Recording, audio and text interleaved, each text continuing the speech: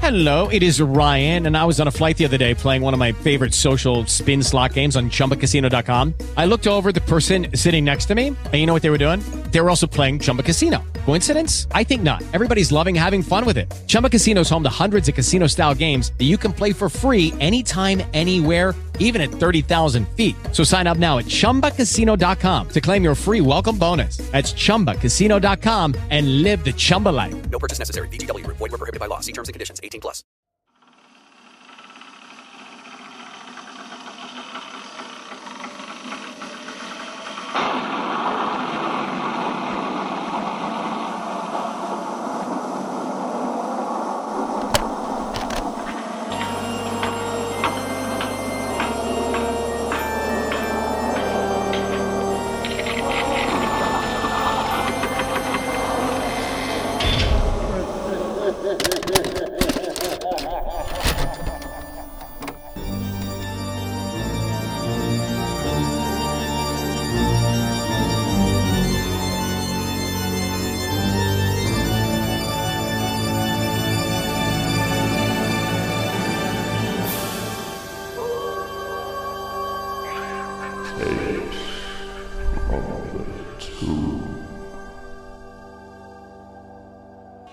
Hello and welcome to the show. I'm Will and this is Sam. And you're joining us on our first episode. Today we'll be covering Body Bags from 1993, directed by John Carpenter and Tobe Hooper. Two masters of horror. John Carpenter, director of Halloween, The Fog, Christine, and Memoirs of an Invisible Man. And Tobe Hooper, director of Poltergeist and Texas Chainsaw Massacre. Together, they bring you a frightening new tale of horror. This film opens with John Carpenter wielding a chainsaw, imitating the MGM line, who I believe was named Leo, Yes. and proudly announcing this film is produced by 187 Pictures. Before we even get into the film, I just thought it was quite interesting. We've got Body Bags as the title and 187, which I believe is police code for a murder, right? It sounds quite gangster at this point. Yeah, John Carpenter's like repping it. Yeah, I also assume the chainsaw is a nod to Tobe Hooper. Yeah, I kind of It's like John Carpenter's in it, yeah, and then there's Texas Chainsaw nod there, I suppose. But yeah, it reminded me of when I was in Richmond, Virginia, and there was a SUV with the number plate Body Bags, and there was this old lady driving it. I assume it's from one of those, like, you know, police repossession auctions or something like this. Presumably had like or it was her son's dollar sign spinners alloys on the side. She just wasn't fussed. Yeah, it was pretty glorious. Just a little run around just to get some milk every now and again. A little background on this film is it was meant to be, these are all pieces produced for a TV show. Yeah. Well, a TV series that was never made. Yeah, it and was it going to be... I was going to get into this later on, but there's no reason not to get into it now. So, Body Bags was originally going to be HBO Showtime's answer to Tales from the Crypt. Yeah. These were produced as separate episode ideas for a TV series which was never came to fruition, and then compiled into a film. Because I kind of assumed they made all the different stories separately and then made the wraparound afterwards. I don't think they were meant to be put together, and we'll get into why as we go on, I think. It starts off with the sort of typical John Carpenter, like fonts and music and everything, and obviously he did the music on this. I was just about to say, I believe he did the soundtrack, didn't he? There's also a really cool thing where the title comes up and it's like this zip. Yeah. And it's like flashes up. That was really cool. Actually, just to get into this, I do actually like the framing device, like the idea of it. Yeah. Basically, he's the coroner. He finds an interesting case, zips open the body, and then that's when it goes into the story. It's got a really crazy tone because it goes creepy music and then it cuts into like John Carpenter. There's like this rock music playing. He's like, I'm a radical. Yeah, he's like drinking formaldehyde. Formaldehyde martinis. It's like a really weird mix of like quite very dark sensibility, very gory props, and then just like goofy wisecracking jokes. Rick Baker did the effects on this, and you'll see as we go on. There's some actually incredible gore in this. So the first story, all the stories have very like uncreative titles. The first one's called The Gas Station. This one's John Carpenter directed, of course. It felt like John Carpenter. I was going to say I felt it was ahead of its time. It was interesting in that terms of having the main protagonist was a young black woman studying to be a lawyer, played by someone called Alex Datcher. Has she been in anything else, like, notable? She doesn't have, I can tell you this, Sam, she doesn't have a photo on IMDb, so... Oh, that's not a good sign. No. The setup is she's dropped off at a job at a gas station overnight. It's her first night on the job. I like the night shift setting. I think it's really creepy because I think you can relate to it, and it's also kind of like that weird other side of, you know, life at night time. Yeah, and at the same time, it's like realistic as well. There are places about where it's just like someone sat in a hole, and if someone wants to come up and harass you, it's not really a huge amount you can do about it. Yeah, I think it's one of the strengths of this story. This setting. So she goes into the gas station to meet the guy. I guess it's like handing over to Bill. And I think even before this, there's a little sort of nod to Halloween. I don't know if you picked up on that. On the radio, they mention how there's a killer on the loose in Haddonfield, and Haddonfield is where Halloween. I did miss that. Yeah. Quite quickly, it becomes this parade of people. First, it's Wes Craven. Yeah, Wes Craven was the first one. He wants to pack and he's smokes. Like really sleazy. Yeah. And he says like, "I got some bourbon in my car. I'll get you out your booth." Yeah. Like this. As if she's gonna be like, "Oh yeah." And he's like, "Oh, catch you around." Maybe I'll see you around. I do like there's this kind of like list of suspects, like the customers turning up, and you're kind of like, okay, who's going to be the one who's the murderer? Yeah, and it's sort of at this point I started to really like the style of this because it's got this like, you know, sort of neon light. I was about to say that's what reminded me very much of John Carpenter right off the bat. Yeah, a lot of use of wide angles in this. Like Wes Craven's point of view is a wide angle, and they use them a lot, and it just makes it really creepy, but in a kind of low budget. Well, it made sense as well for like the setting because it is like kind of. Even though obviously there is buildings about, like it's just this one little island, like in the middle of darkness. And it's nice to have this like wide shots where you can just see someone just pulls in, they get their petrol, they just fuck off, and it's like they are just disappearing into that void again. Yeah, and I've kind of become a bit enamoured with this kind of TV movie aesthetic. Yeah. This one again, especially the music as well, really reminds me of the kind of mood of like the old Resident Evil games and stuff. Oh yeah, there were some really Resident Evil-y bits because it's got this kind of like ambient chimes kind of synths going on a lot, and I really like the mood of it. So yeah, the next guy comes up is the nice guy. He's meant to be less sleazy, but I'm not really sure. How did you feel that was meant to be portrayed? Because I felt all the people who came up were creepy in their own way. Oh, I guess maybe it was meant to be. I assumed it was telling me like this is a nice guy. Yeah, that's what I meant. Now you say it, because I read him as sleazy personally. I think maybe that was meant to be ambiguous. That's what I mean, because I think there's a bit when he's like, "Oh, do you want to meet me at the club?" And she's like, it has a shot of her like holding the keys up to her face and like smiling and just and she's like dripping. She's excuse my French, but frothing at the gash. I believe is the term. What we're trying to express here, listeners, is how hammy she starts to get around. Yeah, it really does. It's really over the top. You feel like he bought her a ring in some kind of advert. She's just like, oh my god, do you think he likes me? Like, but again, they all came off as creepy to me, which I wasn't sure if he was meant to. Yeah. I feel like a lot of time, like love interests in old horror films come off as terrifying rapists. But of course, the her being kind of into him does play out plot-wise because it's why she doesn't give him back his card. He forgets his card, and she runs out of the booth after him and locks herself out. Bill had mentioned when he briefed her that the door locks automatically. Yeah, this was immediately annoying. The fact that it didn't actually have that much effect on the plot was probably a good thing. It even has the constant lingering shots of the keys on the table, and you're like, I know she's going to forget the keys. But she does, like, immediately. This, compared to the second story especially, I think has a really succinct setup, and then it is building tension. It's a slow burn, but in an effective way. So she locks herself out, and she knows there's another set of keys inside the sort of, I guess, the garage building part of it. And that's where a hobo turns up who wants to use the restroom really badly because he wants to sleep there. Yeah. Good performance. But it's one of those things where it's like immediately as soon as he turns up, it's like it's too obvious. Yeah. You know it's going to be alright. And then there's like this sort of rowdy drunk couple. She's like asked him if he'd do her a favour by checking the hobo and the toilets. And he like pulls up his belt. He's like, "You got it." Yeah.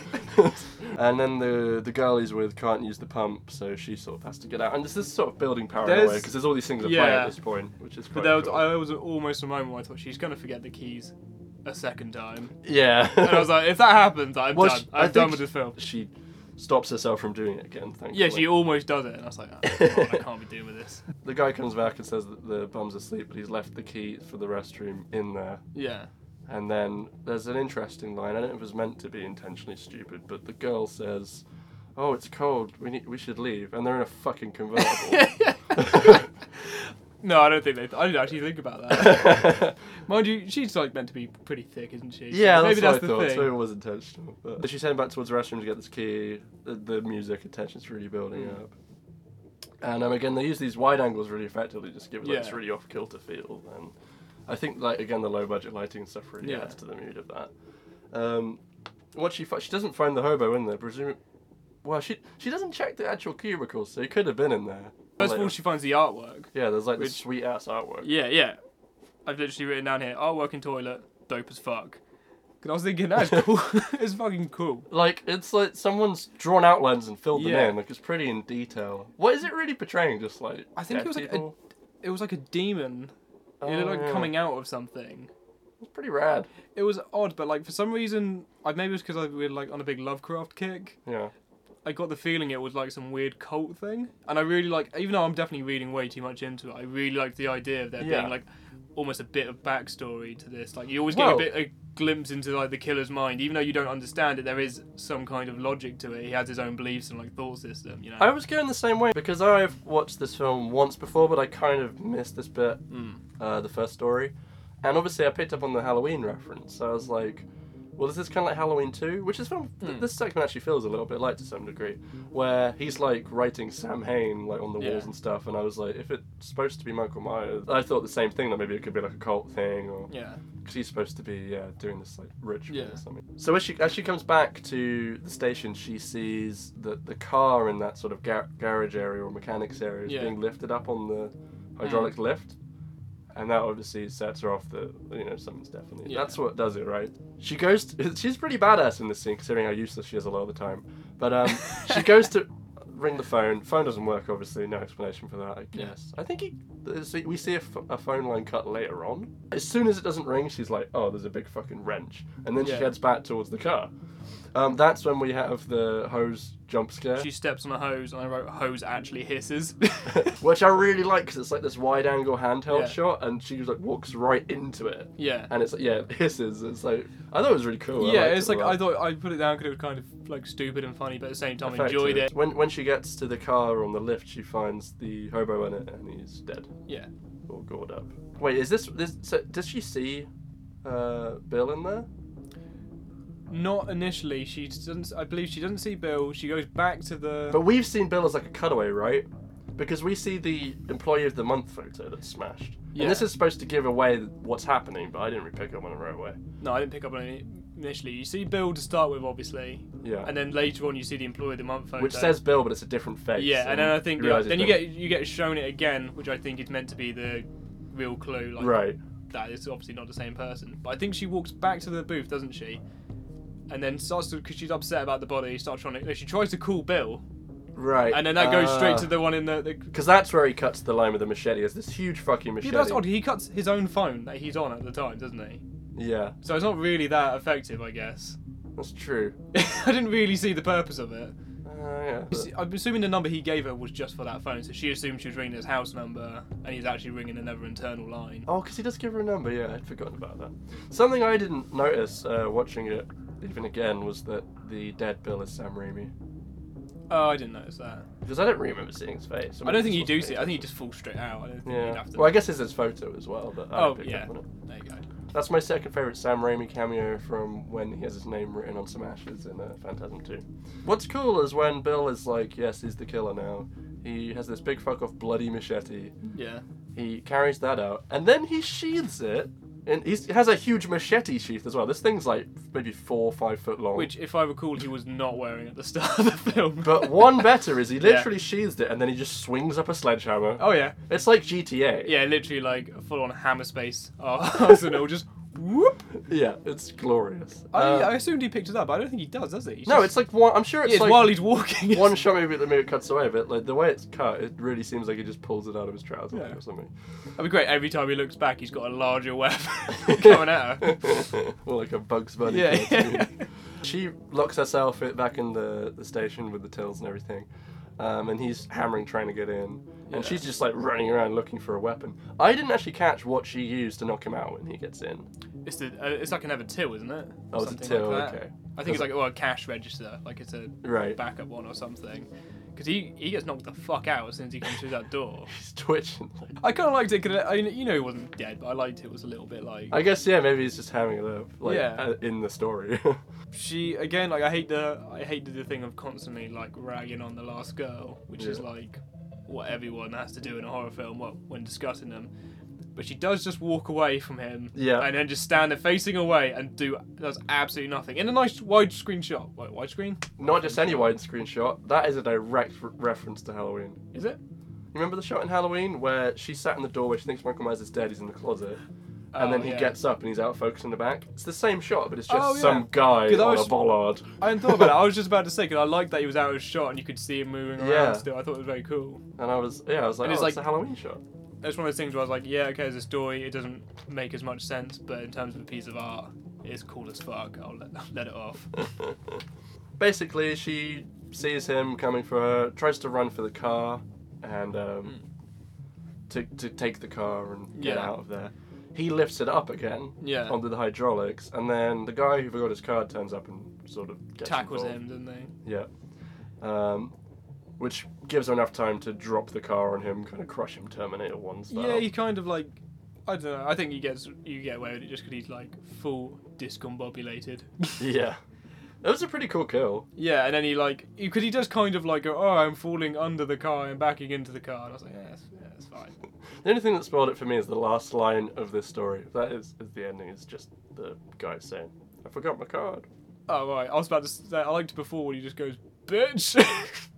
When he collapses down. Oh, yeah. It's really like under his breath. It feels like the actual actor was like upset with the actress. Bitch! And then it literally like snaps right back into JC in the morgue. Yeah. Every time they cut back, there's always like a really big gore shot in the morgue, I notice. Like they always really sell some big like eviscerated corpse or something like this. And this section actually has the most like gore, I think, because it's where they have all these bodies. Oh, when he's going through the necrophiles. Yep, necrophiles as he calls them. As he calls them, and he does a full look at the camera. I'm like, yeah, that's right. We know what you said, JC. It was funny. I liked you know what I'm doing. Yeah, I liked it. We both know what I'm doing. And then I told you I wrote this down, but I lied because I didn't write it down. But he tries to pull out the first drawer, which I believe is a woman with incredibly large boobs. Yeah. And he can't get them out. And he says, what does he say? Oh, he does say something. But they make this weird noise. Yeah, they go like... He says that she should be recycled. Yeah, it says something like they jiggle or something like that. It's really odd. I don't know if this is true. I just read it on IMDb. Apparently that body was donated by Ron Jeremy. It was like a sex doll or something. Oh, right. I thought you were suggesting it was an actual person. Killed a woman, yeah. I thought even if you didn't kill her, I was like, Jesus. I probably should have made that clear. Yeah. Ron Jeremy just got like twice as creepy. He just has all these dead women in his house he donates to horror films. Yeah, but he goes through like 4 or 5 drawers in this bit. I thought... I was going to say he goes through 4 or 5 women. I was like, a day? Yeah, Christ. But yeah, it's just there's just so much effects in the wraparound. I think it's kind of unusual to put that much budget into the wraparound, but maybe that was because it was produced later to try and tie it up and make it not a massive failure. And I feel like that ties in with why it has the cameos and things as well, where it's kind of like, there's almost like, okay, we've already done this, let's just have fun with the wraparound. Yeah, so... I mean, it's interesting to think whether John Carpenter was originally intended to be in it, or that was just like, well, that was a failure, let's wrap it up and I'll have some fun with it. Well, it's like you have other horror directors at the end, so I think it is kind of like they all just sort of turned up and decided to have a little bit of fun making some like goofy stuff and just playing with some effects and things. Body bags. The second story is also by John Carpenter. It's called Hair. And do you know what the story is about? This one... I'm going to say it's the worst one, but I think it might be my favourite. I was about to say, I think this is... Okay, I don't think... This is supremely entertaining. We could do a fucking weekly podcast on this story. So it starts with... There's like an infomercial with a creepy British guy played by David Warner. This is repeated, and I love it because he's like, remember, when I had the hair treatment, I bought the fucking Well, I bought the whole thing. This kind of sets up what goes on to be a ridiculous ridiculously overdone setup for a story. I really, really enjoyed this story. I want to... My second note is smooth noir jazz. Yeah, fair enough. I haven't written it down, but I really hope that wasn't Carpenter or Carpenter's decision, because it ruins any attempt at like an appropriate tone in this story. Yeah, I think it adds like a kind of a creepy element to like almost like a vaporwavey kind of vibe. Where it's funny you're going to say that, because I'm going to go off on a vaporwave tangent in about 5 minutes. Okay. So we'll save it for now. Well, I think first of all, there's a conceit, something you need to know about me, which is I am a balding man. As a human being. So I've written here first note, too real for me. And I want to say the actor who plays the main character in this. Stacey Keach, which is bizarre. Stacey Keach, I did read about him. He plays like the fury of losing hair with such conviction. Conviction is one way of putting it. No, genuinely, like, and he takes his anger out on his loved ones. And I was like, I feel you. I was sat there like nearly in tears, like emotional experience. To bolster Sam's point, I've written down relationships, less confidence issues. Yeah. Is that what we're talking about? I think you summed up his character motivation. Basically, he's losing his hair, and he's very unhappy. Yeah, he's not unhappy about it. He's got this attractive wife or girlfriend. Girlfriend, yeah. And he's losing his confidence. Yeah. And this is spelled out about 5 or 6 different times by different characters in different ways, and then increasingly brilliant. And it's really farcical. So, my other note here is I noticed the music is still going, because it just plays throughout the majority of the story. Yeah, it's literally the same song, isn't it? Just constantly going, which is like it makes it funnier. So there's even like a little toupee scene here where he's like, "Oh, do I try the toupee? No, it looks really stupid." Then he paints his hair on. That comes on a little bit, but first we go to this fucking hairdresser. Oh yeah, I've written down you're heading for Chrome Dome City. I've written down, I can give it shade. Give you back your manhood. Oh yeah, actually, he also steals the show. You could have, to be fair, you could have just had the one scene of him and his girlfriend, and another scene of him with the hairdresser, because I like the hairdresser comes back into it later, which makes sense. Yep. I wouldn't have minded maybe they were doing this while having like another like separate story going on, like kind of like tied in together to sort of show you a bit what was going on, or something else that wasn't just a man losing his hair. Like, to be honest, you're not invested in him. You know something bad's gonna happen. Like, you just want to like get it over with, kind of. So the scene after he comes out the hairdresser, they give him the sort of slick back look. It's a little bit better. Is where I started to absolutely love this story. Is this the montage? Slow motion hair ogling scene. I put a to hair Crosby, montage. Stills and Nash. I nearly cut my hair today, or whatever it's called. And it's just these bizarre people with long hair. Then it even cuts to a dog. Yeah, I was gonna write.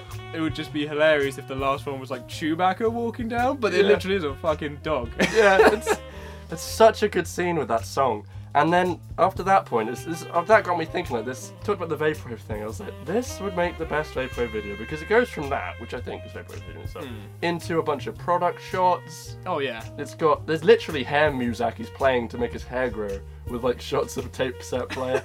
And I was actually playing this back because I want to check some of my notes, and I noticed that one of the products is extract of lamb fetus, which somehow I missed. Wow, I didn't know. It's like really blatantly done, center frame, but I missed it first time. There's another dumb farcical scene, as you said, where he paints on his hair, and it's just milking it again, and she like kisses him and gets it on her, and then they have a big fight. I also noticed there's no music in this scene. Is there not? No. Which is just, why not in this? Yeah. I like there's like, it's just silent. Someone just leaving the music on, and then to get to the point, go, no. Stop. No, this is the drama. Yeah. He's just painted his hair. Yeah, this is the pause before this is the too drop. serious. Yeah. Have you ever? Pause for the drop. It literally is. Have you ever seen someone with painted hair in real life? No. I saw it the other day for the first time, which is strange. We watched this, and I remember because I work at a shop as well, like serving them, and the whole time not taking my eyes off their hair or lack thereof.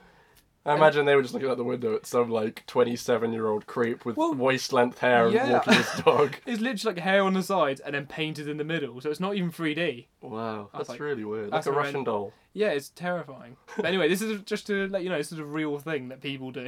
This whole story is based on true facts. This is a true story. And then they have this big argument after that, where he has the line, "Yeah, walk out on the balcony." And she just, I think our last words to her was, "Wash your head." Yeah. It's fucking great.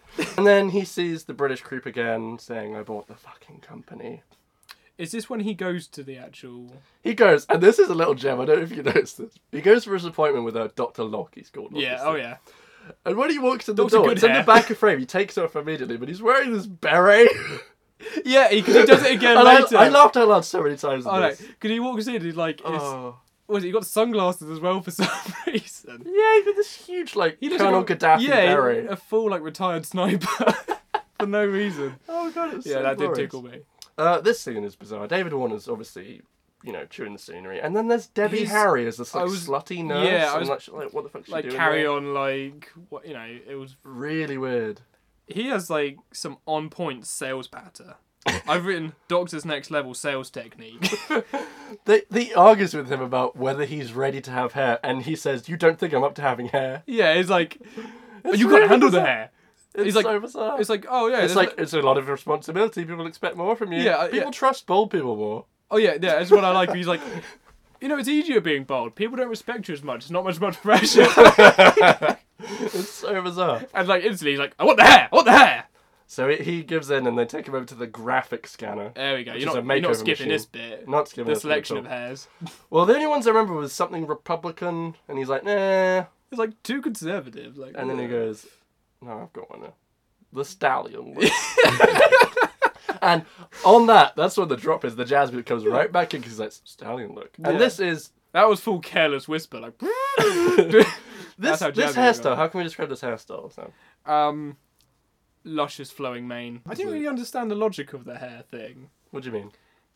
I mean, I guess it's not meant to be a realistic story by any stretch, but wouldn't you just grow hair and then get the hair cut? Like, the hair keeps growing anyway, so what was the purpose of growing it into a style? It does seem really strange, especially when you consider what they're actually doing. Yeah, considering the actual, like, it's irrelevant. They have this makeover machine. They put a photograph of him into it. They, like, have a physical photograph they put into this. Yeah. Like a scanner. Oh, yeah, it's a wonderful bit of, like, retro, futuristic bullshit. Yeah, it looks kind of like a photocopier a little bit. Yeah. But, like, taller, and then there's this little screen with a little, wig imagination on it. It's fun, but it's bizarre. It makes no sense in context of the story. But whatever, nothing did about that whole scene. So we know obviously that he's gonna get his hair back, and there's gonna be some price to pay. He wakes up in the morning, looks in the mirror, and the sort of bandages around his head have swelled up. Yeah, and I could tell he was a real balding man because the joy upon his face. I thought you were gonna say because he talks to himself like so much before he does it. He says, "I just want to love me again." He's hyping himself up. I thought it was like watching 8 Mile. He just freaks the fuck out. He's like shaking, he's screaming, he's like very girly in the scene.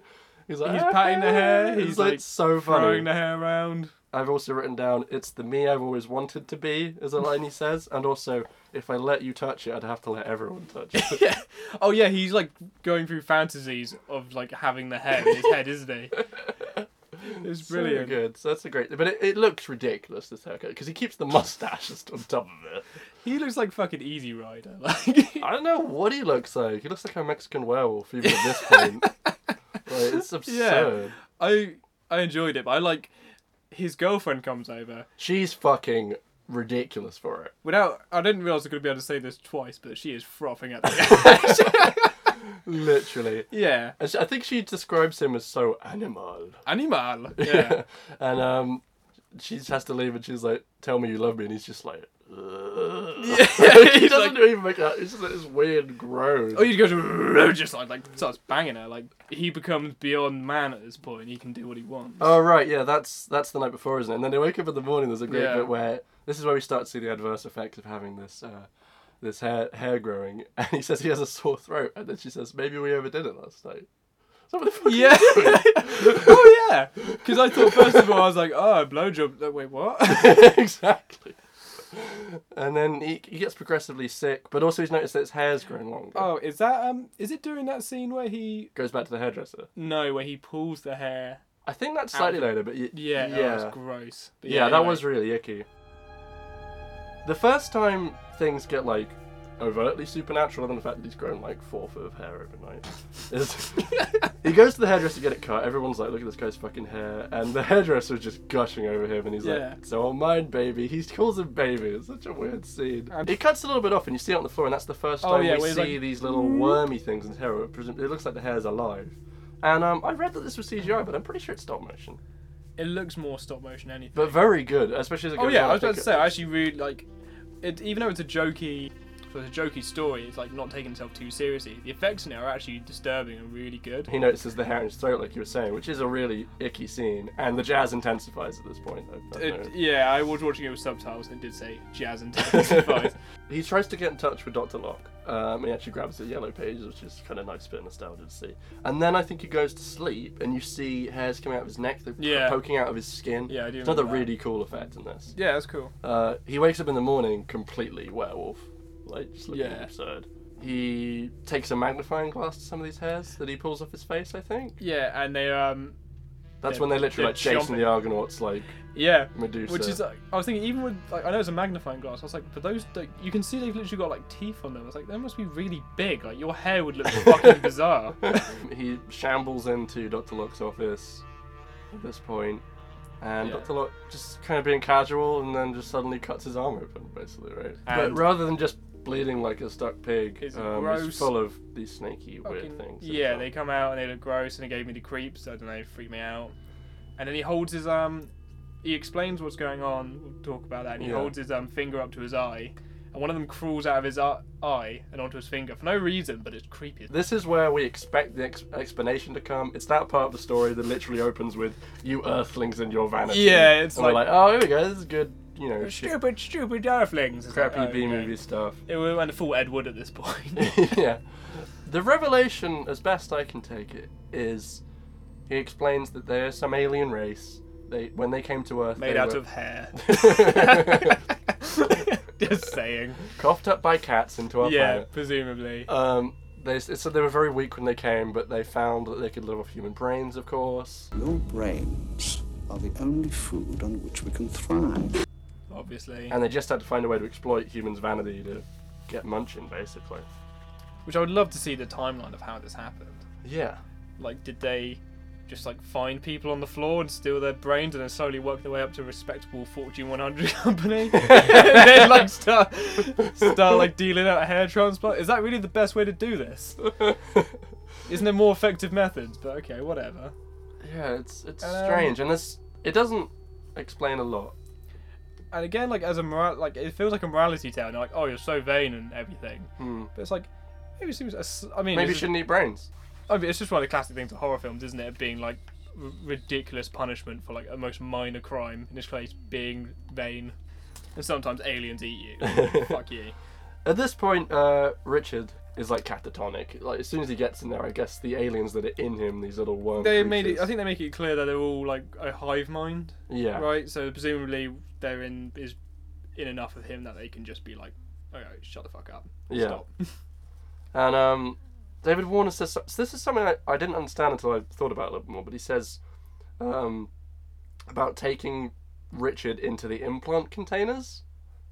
Yes. And I was like, what does that mean? But I realized he starts removing all the worms from him while Debbie Harry sings this like creepy tune. Yeah. And he just sits there literally rubbing his hands being evil. Yeah. Which I love. But I guess what happens is that they take these aliens out to put into whatever they gave him in the first place to do it to someone else. Yeah, that was my assumption. So this does raise the question, what happens to his body to fit into this morgue wraparound we've got? Yeah, that was the confusing part. Because I was like, for me. does he fall out of this building is what I was expecting. The story kind of implies that the body of the person will not be found. So I don't quite understand how they ended up as a body bag. Well, before we get into it, he has a body bag that he says was scraped off the street, right? As a bag of like guts. Oh yeah, like, one of them is literally just a tiny bag. I thought that was the one that led into the story. I was gonna say, wouldn't it be easy just to make him disappear? If he turned up as a dead body, isn't that more suspicious? What's the why? Yeah, maybe that's why it was a pile of guts, but it seems very unclear. It's not like it should be a mystery for the wraparound. But I don't know if maybe that was just meant to be for a different story and they just ran with it, or what happened there. I don't know. It's annoying when things like this go against the central structure of it. Yeah. It's like VHS when none of them make sense to be on VHS. Like, that's frustrating. Yeah. Because the wraparound is a satisfying way of tying things together. That's what it's there for. It just ties up the loose ends. That's kind of a shame because I did actually like the idea of this, of having like someone in a morgue and pulling out bodies and then being like, oh, that's cool. Like, I imagine that's what they pitched it on to. Yeah, because that's an interesting idea. It's a nice way of doing it. Yeah. This story in the whole is... I think this is actually a so bad it's good. Yeah. Rather than being like, it's weird and it's good, I think the best parts of it are where it is bad. In a brilliant way. I think I can't believe this is John Carpenter. No, that's what I mean, but I think it's obviously like intentional, like even with the montage of the hair and then a song about hair. Yeah, and don't get me wrong, like Carpenter has a lot of goofy moments. He has bad films as well, especially in the 90s. Yeah. In my opinion, but I just think it seems so weird. Maybe perhaps something I just thought. When did Twin Peaks come out? I don't know. Because I wonder if that music was meant to be kind of Twin Peaksy. Peaksian. That's the only thing I could think. Maybe they were just going for something really off kilter like that with the jazz music, you know. But yeah, I vibed with it. It was a weird It was odd, but I think that's what I liked. I felt like you know, when the difference when you're watching something like this is terrible, this was not the intention of whoever made it to make it this funny. But I felt like this was kind of what it was about. Like it was meant to be silly and over the top. I disagree. I think it's just a fucking shit show. It's got so many memorable bits in it. Yeah, it is pretty brilliant. But like, I mean, literally like a Troll 2 way for me. The effects are great. Yeah, the effects in it are great. That's all I can really give it as like competent filmmaking. I feel. Everything. I mean, I get what you're saying. Like the montage is obviously intentional. Maybe because the moral of the story is accept yourself as a bold man. Maybe it spoke to me in a very special way. Okay, I'll let it go. Yeah. We go back to John Carpenter in the morgue, the coroner, and he, you know, there's more gore around him. This seems to be the motif every time they come back to him. There's something really grisly to look at. And he goes to drink some more formaldehyde, but it's empty. And there's a sort of big bottle, or, you know, sort of scientific-looking bottle that has an eyeball in it. Yeah. That's how it starts. So he goes to drink that, and he's drinking an eyeball martini. And it cuts into this story, because there's an eyeball's corpse. Yeah, which is a good... Like, that one ties in. Very clearly. I was about to say, I'm not sure it does, okay, we'll get to it at the end, because it does tie into the end of this. This is The Eye, which is the Tobe Hooper segment. This is starring Mark Hamill, and I can't remember who plays his wife in this. It's Twiggy plays his wife. Twiggy, oh yeah, it's Twiggy, isn't it? He plays a character called Brent Matthews, who is a Southern boy, which was something I actually really like about the story. Yeah, I would say this is probably my least favourite story, but really? I actually thought that overall the film was good, so it was still a good story. Okay. It's fine. Yeah, he plays a guy called Brent Matthews, or I like to think of him as like, I was just calling him in my head like Luke Beer Trucker. And he's a successful baseball player for the Bisons, which I presume is a made-up team, but I don't follow Major League Baseball. He's just come off like a win, and he's sort of, you know, at the start he's on top of the world. I thought the casting of Twiggy as his wife was kind of weird casting. I mean, it makes sense in the story for them to be quite different, but I just didn't really buy them as a couple, I gotta say. No, not at all. But even like Mark Hamill was like a baseball pitcher, still felt like an odd choice. It felt like with a mustache. We haven't pointed that out. There's this big old mustache. A big old soup catcher. So he's driving back. Doesn't put a seatbelt on. Does he not? He doesn't put a seatbelt on. Oh, I didn't. Because I'm trying to make morality tales out of all of these. I just assumed this was, you know, a reminder of the perils of the days when there was cassette-related car accidents. Because the whole thing happens because he's reaching for his tape cassettes. Oh, he's driving and it's hard to see, so he can't. And then he undoes his seatbelt, doesn't he, so he can reach the cassettes. Oh, yeah, that's what I mean. Where the fuck are these cassettes? Yeah. Center console or your driver's side door. No, why are they it's an American car, man. They're like the size of fucking boats. Like, presumably you had to put a brick down on the accelerator and crawl to the back. Yeah, I guess so. So he manages to... there's a deer comes just as he's grabbing, you know, his greatest hits. He crashes the car into a tree. And more importantly, into his fucking eye. Yes, two people come along to see the crash, walk in, and they're like, oh, Jesus Christ. So he literally goes, Jesus! What is actually in his eye? Is it... It's part of the windscreen, I presume. Yeah, And he touches it and he goes, ow. But he does. I thought it was really funny that he's like, reaches out to it. But he's like full mustache, like, ah. What I thought was interesting was Mark Hamill was obviously famously in a car accident. He broke his nose and his left cheekbone. Yeah, I think... That was in 1977, so I didn't know if it was like during the last Star Wars, and it might have been a bit of a sore topic. Yeah, I think if I remember it was, I think there was an interview where he blamed like that for ruining what he perceived as his good looks. Right. And which he felt like diminished his star power. So he wakes up in hospital with bandages over his eye. There's two doctors, and one of them is Roger Corman. Oh yeah, it is, isn't there? There's another doctor though who... I don't know if Roger Corman's the guy who tells him that, you know, he's lost his eye, because he wakes up thinking he's had a concussion. Yeah. Which was cool. I think the story's really well written, the dialogue's really good, and I think the characters there are a lot more than the other two. You know, he was on the brink of success, and then he loses it because he's literally like, but I'm a baseball player. It's my strong eye. Yeah, it's my strong eye. Put it back in. That's the one I see the baseball with. Literally says that.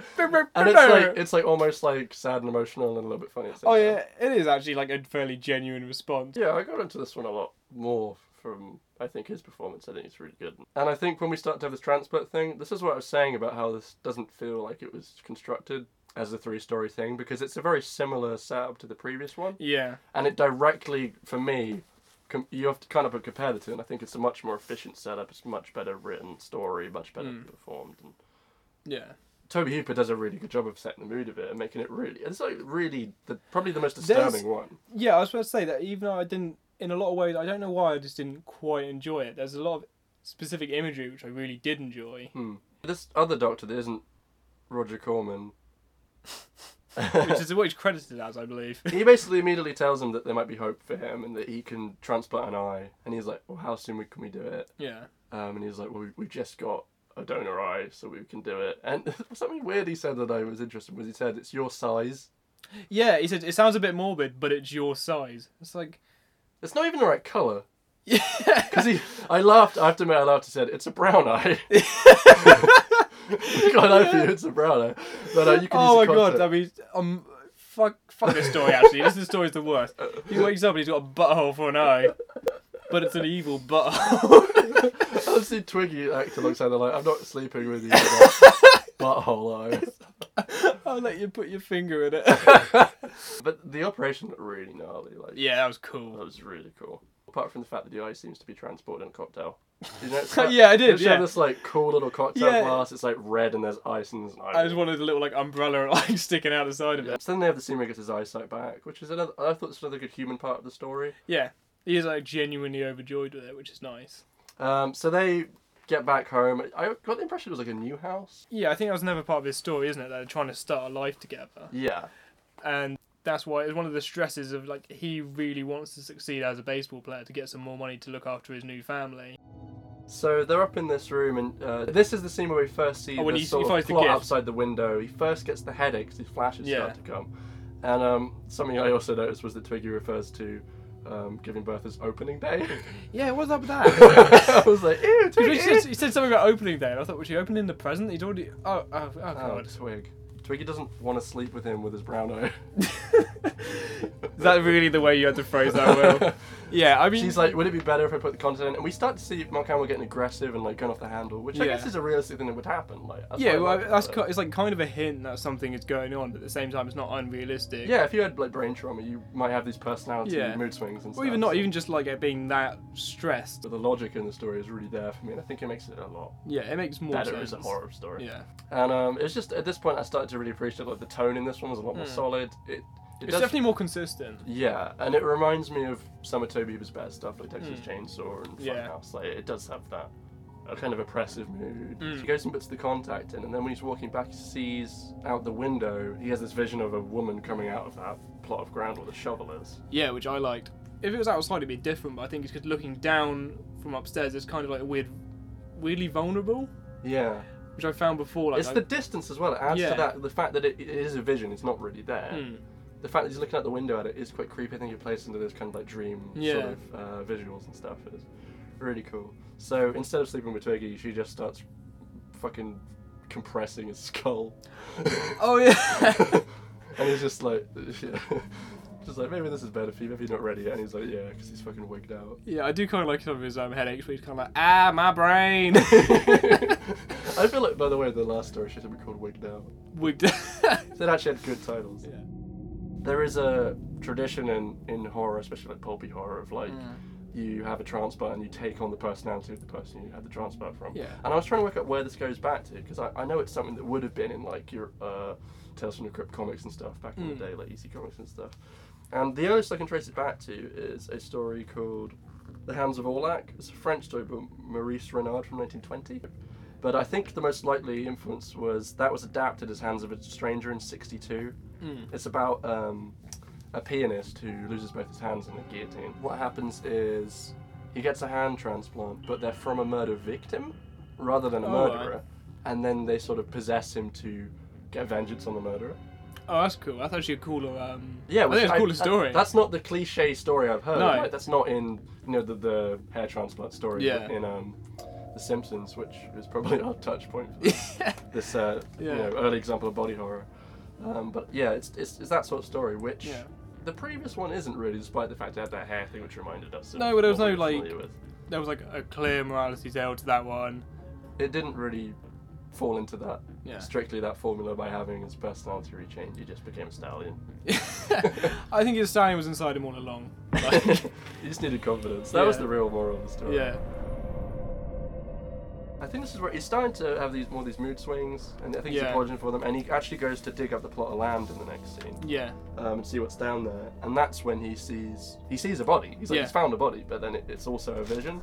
Yeah, because that was the thing. I assumed initially that because you don't know who the eye belongs to at this point in the story. I kind of assumed it was either going to be he had the eye of a murderer, or the eye had some kind of power and could see like victims or something. Yeah, because it kind of seemed attached to the house. Yeah, because you haven't seen the house before they get there. Yeah, so I thought it was kind of like, oh, they're digging up the house, they're going to find these bodies, and it's like he's the only one who can see them through his magic eye. Which is not how it works. It's not. It definitely is like ambiguous at that point. He finds the body. This is where he starts really losing his mind, and he's like reading the Bible and stuff to console him. And then it comes to this, probably the best scene in the film. Yeah, as I saw it, I was like, oh, it's actually a really good bit of storytelling. I like this. He's showing her that he's built the crib that she's built. But then as he's looking through the bars, he's sort of transported into this vision where he's a child. And this is like, really crazy wide angle shot. Like, it's all really bizarre. And basically being abused by a mother in the scene. Yeah. We realise later he's having flashbacks to be like the person whose eye he's taken being abused.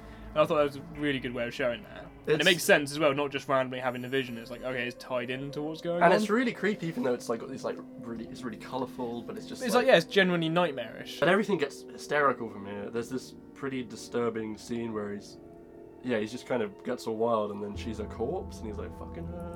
Oh yeah, because that's the thing, isn't it? Like she's like screaming. It's really disturbing. Like it's odd tonally for the film overall, because it seems like very dark. Very dark, yeah. Considering we have this goofy wraparound, but for the actual story itself, I was like, oh, it's pretty cool. Like, Twiggy says like, "You bit me," her shoulder's like bleeding. Yeah. And I think one thing she does do well in this segment is she's good at looking like genuinely hurt, genuinely upset. When she's crying at the end, it's quite powerful. Like, but her normal acting, I think, lacks. Yeah. This actually was my favourite scene of the whole film.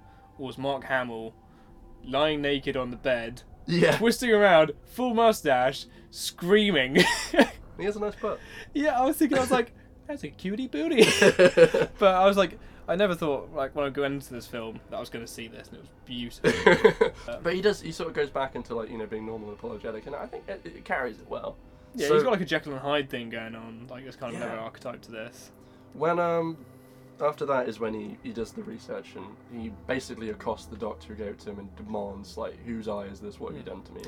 And he reveals that it was from a criminal who got the gas chamber. Oh, did you enjoy the scene of the librarian helping him with the machine? It just tickled me, because normally they're just there doing it in a film. Yeah. But she like full on explains it to him, and like to you the viewer as if you were going to do it yourself, and it's just like a really adorable, touching scene.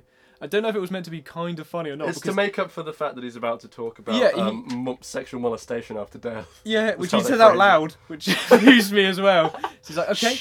And she's kind of like, okay, and then you just use that to go for the pages and you can read whatever you want. It's like, oh, thank you. It's like, he molested the corpses before burying them. We find out that the eye belongs to John Randall. Killed 7 women. He tried to dispose of them in the garbage disposal. That was the scene we missed out. Oh yeah, sorry. We did miss that. That was another cool scene of the hand coming straight out of the disposal. But then he buried them all in shallow graves. What does this say here? He killed them with garden shears. Oh yeah. And he sexually molested them after death. And he was abused by his mother. Yeah. There's something that comes up. So that sort of explains everything we've seen to this point, really. Yeah, because he makes a point of they all have to have blonde hair, which his mother has blonde hair, and Twiggy has blonde hair. Twiggy has blonde hair, yeah. I think probably the last part of that scene, which I think is again where they don't skimp on character, is where he says how Randall referred to himself as the devil, And the way he says the devil kind of really plays into his, He does have this like kind of Manson vibe when he's like pacing around the house at the end. We missed a trick with Mark Hamill. He should have been the star. Yeah. Well, I mean, he's gone on to be good villains, hasn't he? Because he did the Joker. Obviously. Well, famously is like, if it's not Heath Ledger at this point, it's Mark Hamill. He is the Joker. She's asking him what the hell he's doing, and he says that he can't do what she wants him to do because he has to finish digging her grave. Yeah, which is so badass. I love that. I always wanted like a few synths like bum bum bum. And then he's just sort of running in and. But to be fair, like he is playing a someone who's been possessed by a psychopath. Yeah. So I think it still works. This seems really over the top, but I think it's really effective. There's a bit where she's screaming John Randall. Oh, he keeps referring to himself in third person as John Randall. Yeah. Which is kind of funny, but it's also really disturbing if you're actually like imagining it happing to you. And his eyes gone all red as well. His brown eyes are red. So. Yeah. I've just written Hamill as scary because he really is. He says something where he's like, and it's so damn satisfying. Yeah, that's it. Really tickled me. I think it's like so damn satisfying. But like, I wasn't expecting body bags to be like this disturbing, and when I first watched it, it's like quite got to me. I was like, this is really strong. This whole scene is filled with menace, and he has this huge monologue where he's just going through all this stuff. Yeah. And he is John Randall at this point. Well, he's talking third person. Yeah, he's becoming. It's odd because he's still like. He's not referring to himself as I when he talks about John Randall. He still says John Randall, and he like talks about him in third person. So it's almost like he's on the very brink of fully becoming him. And I don't know if she realizes that. She's like saying like John Randall's in the Bible or something. Yeah, that's it. Because she's trying to get him to go in the Bible. Because we find that she's written and then she says like Brent Matthews in the Bible because she's written an inscription to him. In the Bible. It's a gift, this big fuck off holy Bible that he has. So that's enough to pull him out of his pseudo possession, briefly, which I think he's aware of. Like, it's not like a permanent I've been rid of the demons. Yeah. And then he stabs himself in the eye. So badass. There's one sting at the end which is the blood splashes over his Bible, and it's the line and if they write I offend thee, pluck it from thy face and cast it from thee, or something. The eye that offends you, pluck it from thy face. Do you know anything about that quote? Because I've heard it before, but I don't really know. The only thing I've ever heard that in is Gangs of New York, which is a justification for Bill the Butcher. Apparently he looked away from the other character he respected, and he was so ashamed of himself he cut the eye out that he looked away with or something. Wow. Which is cool, but this is where I get confused with the wraparound a bit. So is the eye that's in the bag the other eye? And if so, why did they take it out of the body? Because he smashes through that eye. I didn't think it at first, but that presumably is the missing eye, and it is in perfect condition, so that doesn't make sense. Yeah, that's right. Because he doesn't. But at least it's thematically appropriate. Oh yeah. Don't get me wrong. I'm not like, oh, this film's a piece of shit. This fucking dark ass story. Yeah. It smash cuts to John Carpenter singing some song about eyes. Do you remember that? Was that I've got my eye on you or something? Yeah, like that? I think that's what it is. And he's like, can't resist. He's making a joke about how if he's a baseball player who can't see, why didn't he just become an umpire? Oh yeah. I was like, you told him. He told him. He laid him out. I think that's pretty much it. We hear you get a little knock sting, at the door, don't you? Yeah, a little sting at the end. People are coming down the steps, and he announces that it's time to go. Yeah. So he lies on a table and zips himself in, right? You're like, oh shit. And in walk Tobe Hooper and Tom Arnold. They start to lazily biopsy John Carpenter, and he's just there like pulling faces while they sort of cut up in his chest cavity. Maybe this was why it obviously wasn't gonna be a show because it wouldn't work every single time. Yeah, because he's I was just presumably done. It, but at the same time, I really liked it. I think the wraparound is actually the best part of the whole film. It's really entertaining. You can't make a film out of it. I would have loved to watch this as a TV show and have him as like the horror host. Exactly. Absolutely amazing. So it would have been really interesting to see this if it was made into a series. But at the same time it got made and we watched it. It was good. Well, actually, was it good? Did you enjoy this film? Well, I chose this one for our first film, and I think it was because, one, I didn't remember it too well. Two, I remember it having weird stuff in it, and I thought it would be just interesting to get your opinion on, honestly. But I think overall I really like it. Yeah. But it's as it should be. It really is a mixed bag, and I think a lot of anthologies we're going to watch are going to be the same case. Yeah, they're always mixed bags, aren't they? But this one really has some bits that stand out, and I think it's a good example of the sort of second golden age of horror anthology films. I definitely think they were trying to rejuvenate it with this one to some degree, even if it was also a rip-off of Tales from the Crypt. I think it was really cool to see Tobe Hooper and John Carpenter work on a film, have John Carpenter present it. I think there's a lot to like about this film, and I'm surprised I never heard about it sooner, because I've never heard anyone talk about it outside of when I was in the US and someone had it on tape, so... Yeah, I really enjoyed it. I think the first story definitely held up the best and was like the most John Carpenter-y for me, and I'm a fairly big fan of Carpenter. Yeah. I think slashers they do have a habit of overstaying their welcome sometimes, especially when they are very formulaic, and this is like, it does alter the formula, but it is done in a way that it's like, okay, 15 minutes is a perfect like set amount of time for this. That's a good point, actually, because you don't see that often other than in like bad fan films. Yeah. And I've made a 15-minute slash speaking myself, of which, yeah. So I know exactly what I'm talking about, unfortunately. Hair is just immortally bizarre, and I'm going to make a sweet vaporwave video out of it soon. And the eye is pretty fucking creepy. So... yeah, I enjoyed this one. You enjoyed it? Yeah, I think upon discussing it, maybe the third story is not the worst story now. The Eye. I think perhaps... I thought that might be the case when we got into it. Yeah, now we have talked about it, I'm not quite sure why I didn't... I think I just thought Hair was so funny and so silly. But looking back, it was really, really stupid. They're strange bedfellows. Hope you enjoyed the first episode of our podcast. Next episode, we're going to be looking at Necronomicon Book of the Dead, which I've got from 1993 here as well, so that's interesting. Me and Sam are both big Lovecraft fans, we thought it might be a fun one to jump into, because we've only recently heard of it. So we'll see you then. Make a 4-hour podcast on that one. Yeah, we'll just go on a tangent and spark notes for Shadow over Intimate. But yeah, thanks for listening. I'm Will, Sam, signing off. See you next time.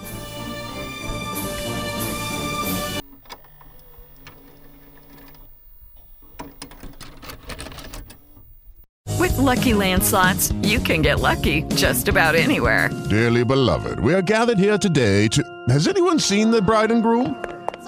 Sorry, we're here. We were getting lucky in the limo and we lost track of time. No, Lucky Land Casino, with cash prizes that add up quicker than a guest registry. In that case, I pronounce you lucky. Play for free at LuckyLandSlots.com. Daily bonuses are waiting. No purchase necessary. Void where prohibited by law. 18+. Terms and conditions apply. See website for details.